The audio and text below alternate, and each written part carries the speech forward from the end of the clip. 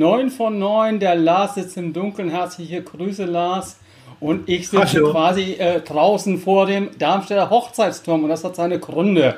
Ihr seht, das Wetter passt sogar, die Platanen haben noch keine Blätter. Wie geht's dir, Lars? Ganz gut. Ich frage mich gerade, warum ich jetzt auf einmal dunkel bin. Eben war ich doch noch hell oder heller. Komisch. Ja, naja. Jetzt musst du den Kopf ein bisschen nach vorne tun, schon bist du hell. Dann bist du ein sonniges Köpfchen. Jetzt wieder zu sehr, ja? Jetzt genau so bleibt. Jetzt nicht bewegen, nicht bewegen. Ja toll, jetzt muss die ganze Zeit so bleiben. Ja, aber bitte nicht den Kopf bewegen. Larsilein, was hast du denn für Digitalthemen der Woche oder dein Digitalthema der Woche? Ja, ich werde nicht singen, so wie ich es gestern dann doch angekündigt habe. Ja, ist besser so. Ja, ich hatte ja gesagt, dass ich eigentlich nicht drum rumkomme, mal wieder über Facebook zu reden. Diesmal eine Nachricht von Down Under, aus Australien. Und ich könnte mal vom Ende anfangen. Ich bin nämlich heute Morgen aufgestanden, habe dann, so wie ich es gerne mache, als allererstes auf Twitter geguckt, was so los ist. Und eine der ersten Tweets, die ich da gesehen habe, war die Nachricht, dass sich Facebook und die australische Regierung geeinigt haben, dass der Streit also sozusagen beigelegt ist. Sehr viel mehr weiß man noch nicht, aber da habe ich mir dann heute Morgen gedacht, ja gut, da muss ich ja nicht mehr drüber reden, aber ich glaube, es ist trotzdem ein wichtiges oder interessantes Thema, auch für uns hier und deswegen wollte ich mal über diesen Konflikt, diesen Streit, der eben zwischen Facebook und der australischen Regierung stattgefunden hat, berichten. Der Basche steigert die Spannung ins Unermessliche. Ich weiß, du bist immer so ungeduldig. Um was streiten die sich denn? Also, es ist so, dass die australische Regierung hat ein Gesetz beschlossen. Das ist der sogenannte, jetzt muss ich mal gerade lesen, Media Bargaining Code. Und der besagt, dass Facebook und Google für Links bezahlen soll, die von der Plattform auf Medienangebote gehen. Also heißt, Facebook und Google sollen im Grunde einen Teil der Werbeeinnahmen, die sie machen, an die Medien bezahlen.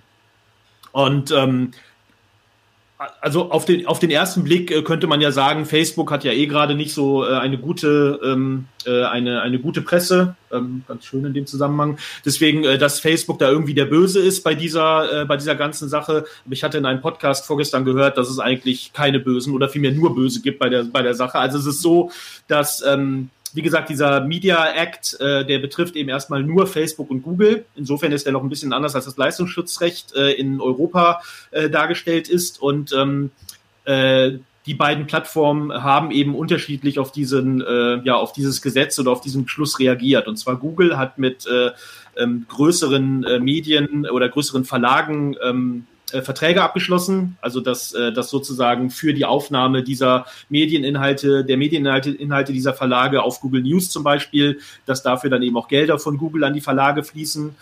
Also da hat Google sich sozusagen geeinigt und Facebook hat das Gegenteil gemacht, sondern Facebook hat einfach gesagt, wollen sie nicht, machen sie nicht und haben dann direkt mal, bevor das Gesetz überhaupt in Kraft getreten ist, alle Links von Medieninhalte oder auf Medieninhalte in Australien geblockt. Also das heißt, man konnte eben dann von jetzt auf gleich keine Medieninhalte mehr in Facebook in Australien konsumieren.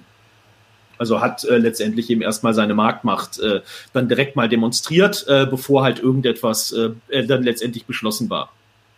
Und die Begründung von Facebook ist hier eben das Verhältnis oder die australische Regierung habe eben das Verhältnis, was Facebook oder zwischen Facebook und den Medien völlig falsch verstanden. Also es ist eben nicht so, dass Facebook da irgendwie von den Medien profitiere oder von den Medien abhängig sei, sondern es sei eben genau umgekehrt. Das heißt, dass die Medien eben ganz klar von Facebook profitieren und da zeigen sie eben auch Zahlen, dass zum Beispiel nur 4% aller Inhalte in Australien auf Facebook sind News-Inhalte, also Verlagsinhalte. Und umgekehrt sorgt eben Facebook dafür, dass im Jahr 2020 alleine 5 Milliarden Links auf Medien, dass es 5 Milliarden Links auf Medien gab. Also heißt konkret, die Medien profitieren von Facebook und Facebook sieht nicht ein, warum sie dafür bezahlen sollten, dass sie eben Verlagen helfen. Klingt erstmal sinnvoll, oder? Oder richtig? Sind aber jetzt eingeknickt, oder? Wie ich das verstanden habe. Genau, sie sind eingeknickt. Man weiß oder ich weiß noch nicht so genau, warum. Ich hatte auf Twitter von jemandem gelesen, der das dann irgendwie beschrieben hatte, dass es kurz gesagt bedeutet, die Verlage haben gesehen, dass sie Traffic verlieren. Oh Wunder, wenn Facebook den Zugang auf die Medien blockiert. Und umgekehrt soll wohl Facebook auch gesehen haben, dass das Engagement zurückgeht, wenn Medieninhalte nicht mehr über Facebook geteilt werden können. Auch das wenig überraschend. Und insofern soll es wohl wieder zu einer Einigung gekommen sein. Und wie gesagt, wie die genau aussieht, diese Einigung, ist noch nicht so ganz klar. Aber immerhin soll es jetzt in den nächsten Tagen wieder Medieninhalte auf Facebook in Australien geben. Also insofern erstmal alles wieder beigelegt und man ist wieder back to normal. Aber es zeigt meiner Meinung nach eben schon, also es gibt ein größeres Bild. Ich meine, das Leistungsschutzrecht, da hatten wir, glaube ich, auch hier bei 9 von 9 auch damals mit Gunni schon drüber gesprochen und was das alles bedeutet. Also es zeigt, zum einen gibt es da eben ein größeres Bild, zum anderen zeigt es eben zum einen global ja eigentlich die Macht, die Facebook mittlerweile hat. Es zeigt aber auch die Macht, die Verlage haben, die manche Verlage haben. Also im Grunde die Lobbymacht. Also es ist wohl in Australien so, dass News Corp von Rupert Murdoch ist ja ein australisches Unternehmen. Und da ist wohl die Medien oder soll die Medienkonzentration in Australien soll eben noch sehr viel stärker sein als woanders. Das heißt, dass eben News Corp seine Macht dann eben auch ausgespielt hat.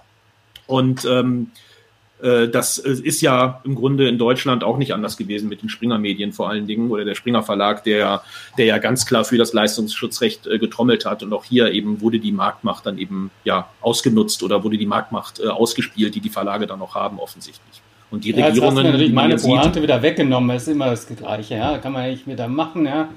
Herr Döpfner freut sich, Herr Springer freut sich. Wäre natürlich jetzt schön zu wissen, ob da Dollares hin und her, australische Dollares hin und her fließen. Das könnte man natürlich dann auch als Vorbild für Europa, für Deutschland entsprechend nehmen, wo ja genau diese Diskussion auch geführt wird. Ja, absolut, absolut. Also wäre schon schön, wäre schon interessant zu wissen, was da alles so im Hintergrund dann noch so passiert. Ich fand noch ein Zitat von Facebook noch sehr bemerkenswert. Sie haben nämlich dann auch in diesem ganzen Streit mit Australien, mit den Verlagen in Australien gesagt, Medieninhalte sind höchst austauschbar mit anderen Inhalten auf Facebook und haben keinen langfristigen geschäftlichen Nutzen für Facebook. Also mein erster Gedanke war da eben, aber Medien haben halt schon einen langfristigen, geschäftlichen Nutzen, vielleicht weniger, aber gesellschaftlichen Nutzen. Aber letztendlich kann man das ja Facebook auch nicht vorwerfen, dass sie halt als Unternehmen eben auch sagen, wenn etwas keinen wirtschaftlichen Wert für uns hat oder nur einen geringen wirtschaftlichen Wert für uns hat und wir dann noch für diesen geringen wirtschaftlichen Wert dann auch noch irgendwas bezahlen müssen, dann machen wir das halt nicht. Kann man verstehen.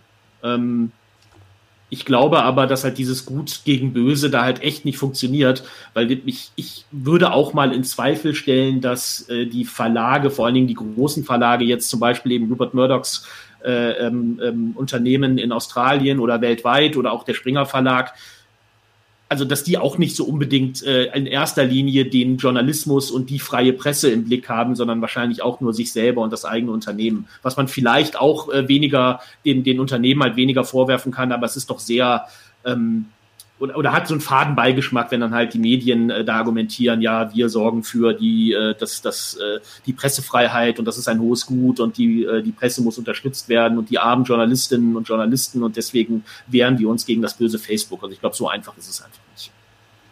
So einfach ist es nicht, aber du wirst fast ahnen, dass ich da eher auf der Seite der Journalisten bin als ehemaliger Journalist, wenn es darum geht.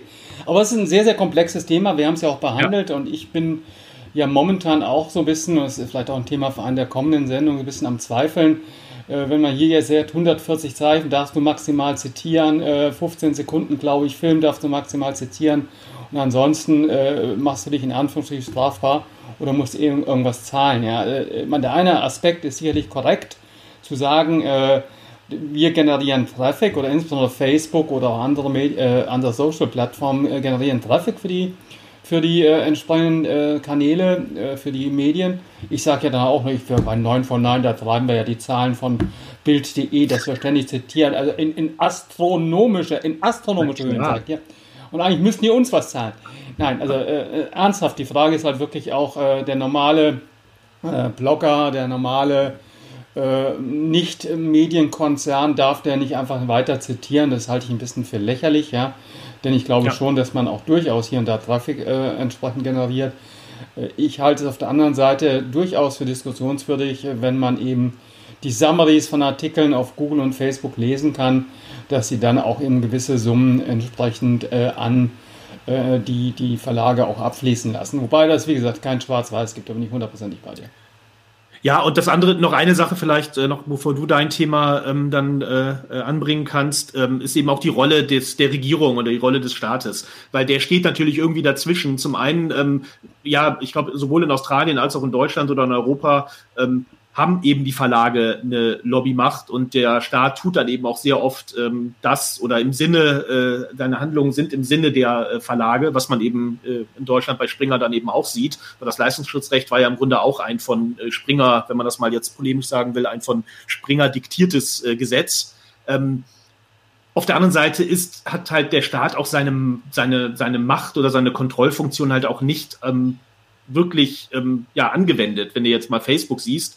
Ich meine, jetzt heißt es halt so, ja, man hätte halt vor Jahren niemals erlauben dürfen, dass Facebook Instagram kauft oder dass Facebook WhatsApp kauft. Ich meine, das Kind ist halt in den Brunnen gefallen und da jetzt irgendwie mit einer oder eine Lobbyaktion der größeren Verlage zu unterstützen, ist dann halt auch wieder fraglich. Also ich glaube, der Staat sollte hier einfach auch dafür sorgen, dass Journalismus halt in allen Formen, also sowohl der große nationale, aber vielleicht eben auch der Lokaljournalismus und die kleineren Verlage halt auch irgendwie in irgendeiner Form geschützt oder unterstützt werden. Und das fällt so ein bisschen runter bei der ganzen Sache. Also ich glaube, gerade Lokaljournalisten oder die lokalen Verlage sind halt echt in der Bredouille und darum geht's eigentlich. Ich glaube jetzt Springer, jetzt mal als Beispiel, denen geht's noch nicht so schlecht, dass sie da jetzt irgendwie bald, weiß ich auch nicht, Konkurs anmelden müssen. Schließt sich an unsere Twitter-Konversation mit Michael Kroker in einer Art und Weise an, schließt sich auch an mein Hintergrundbild. Der Hochzeitsturm entsprechend in Darmstadt, ja, da habe ich geheiratet, ja, also in der Tat. Aber auch das Darmstädter Echo, das ist die Lokalzeitung hier, hat natürlich entsprechend zu kämpfen und versucht mit Angeboten entsprechend in den Markt zu kommen. Können wir mal bei Gelegenheit diskutieren, auch Digitalangebote zu machen. Ist ja nicht neu bei 9 von 9, aber ist ein Thema, das uns entsprechend bleiben wird. Aber ich habe natürlich diesen Hochzeitsturm heute aus einem anderen Grund eingeblendet. Ich habe mich mit dem Thema Digitalisierung in Deutschland auseinandergesetzt, mich da wieder furchtbar aufgeregt. Wenn ich an das Thema Schulen gehe, ich sehe jetzt die Schüler 100, 200 Meter weiter zur Waldorfschule wieder gehen, die Grundschüler. Ich habe mich aufgeregt über das Gesundheitswesen, wo man entsprechend eben auch ganz, ganz weit weg von Digitalisierung ist, wo sehr, sehr viel zu tun ist. Ich habe mich aufgeregt über Föderalismus, der das alles entsprechend blockiert und habe meine ganz persönlichen Erfahrungen mit der Darmstädter Verwaltung gemacht. Erzähl. Ich musste dort einen Ausweis entsprechend erneuern und wurde aufgefordert, also die Unterlagen einzureichen und habe die Unterlagen gescannt und dann dorthin geschickt und bekam dann 2 Mahnungen per Post natürlich, per Briefpost. Und dachte, kann doch nicht sein. Ja, habe auch mal im Postausgang geguckt, es ist wirklich verschickt worden. Ich gehe davon aus, es ist angekommen. Eine nette Dame war da, nicht die zuständige Sachbearbeiterin, sondern die Dame ging ans Telefon. Ja, also wir haben es offensichtlich nicht bekommen. Wir löschen aber auch regelmäßig unseren Posteingang. Oh ja, wunderbar. Aha.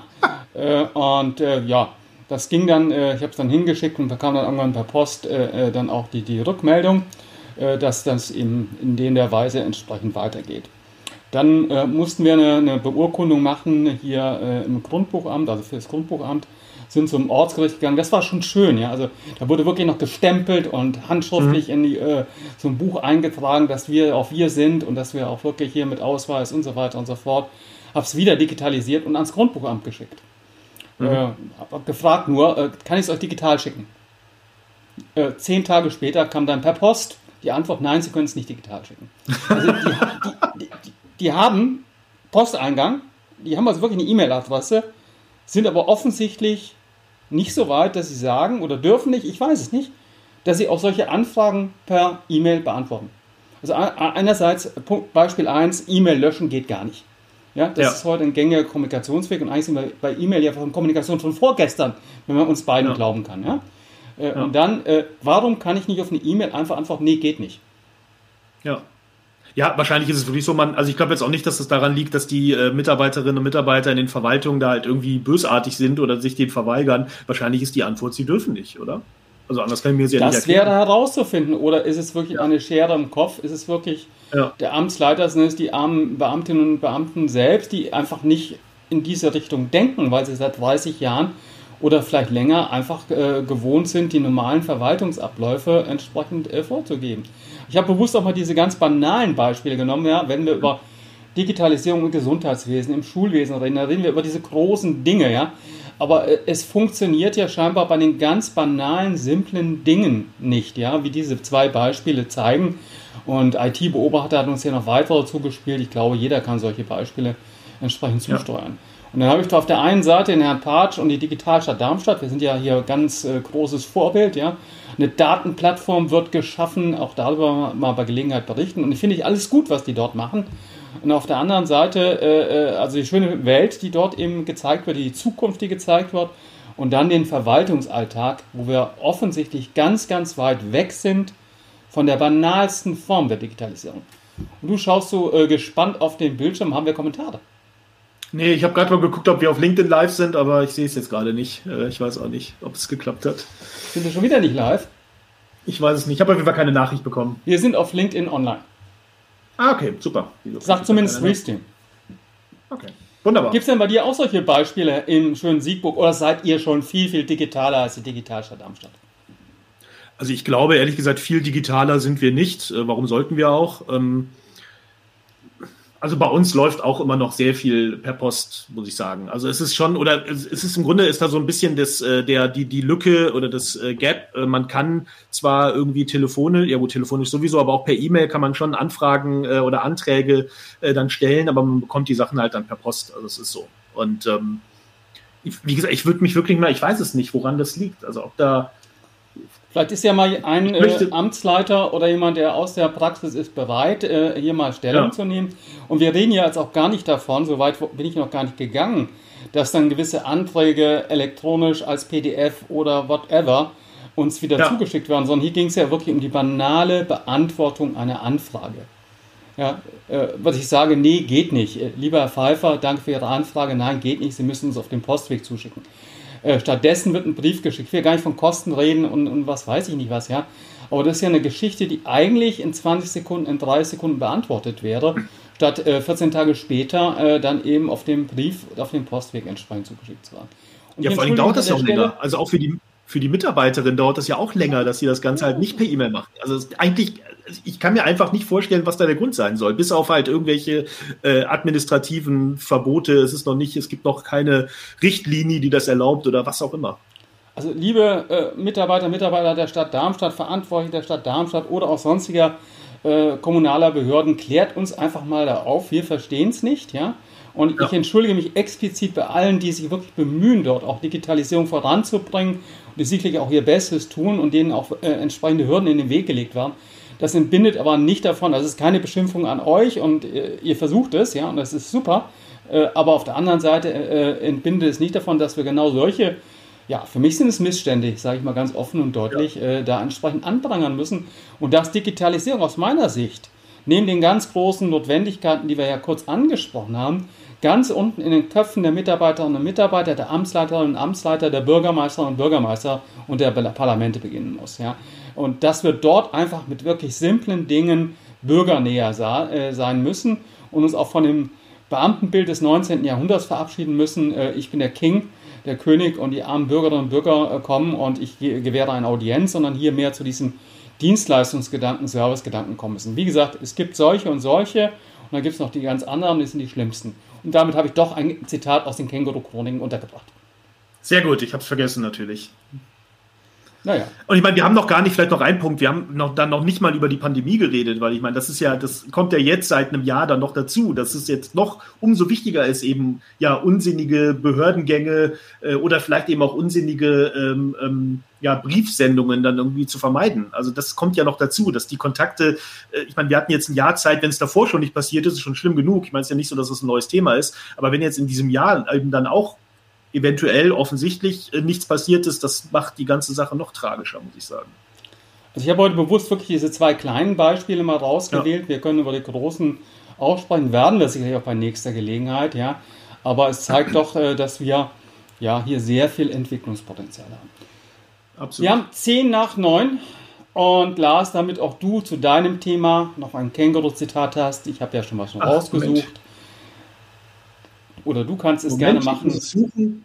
Genau, weil, vielleicht noch mal ein bisschen Kontext, noch mal Thema Facebook, da geht es ja darum, wenn keine News, wenn keine Verlagsinhalte, journalistischen Inhalte mehr auf Facebook verfügbar sind, dann sind halt, dann ist die Gefahr groß, dass halt, Verschwörungstheorien oder Inhalte von halt anderen Menschen, die dann vielleicht nicht so ganz der Wahrheit verpflichtet sind, wie es Journalisten sind, dass das halt Überhand nimmt. Und da passt ein Zitat: Schon mal darüber nachgedacht, dass es von uninformiert kein langer Weg zu uniformiert ist. Auch das passt, glaube ich, sehr gut in dem Fall. Sehr schön. Und das abschließende Zitat, weil ich es auch rausgesucht habe und ja ein Fan von Marc-Uwe Kling, jetzt hätte ich mal den anderen Namen gesagt, der hätte sich geärgert, und den Känguru-Büchern der Quadrologie bin: Das Tolle am Internet ist, dass endlich jeder der ganzen Welt seine Meinung mitteilen kann. Das furchtbar ist, dass auch jeder tut. So wie auch wir. Keiner will es hören, aber wir tun es. In diesem Sinne, wir machen es trotzdem. Wünsche ich dir einen schönen Tag und danke für das Gespräch. Tschüss für diejenigen, die zugeschaut haben. Adele, ciao. Ciao.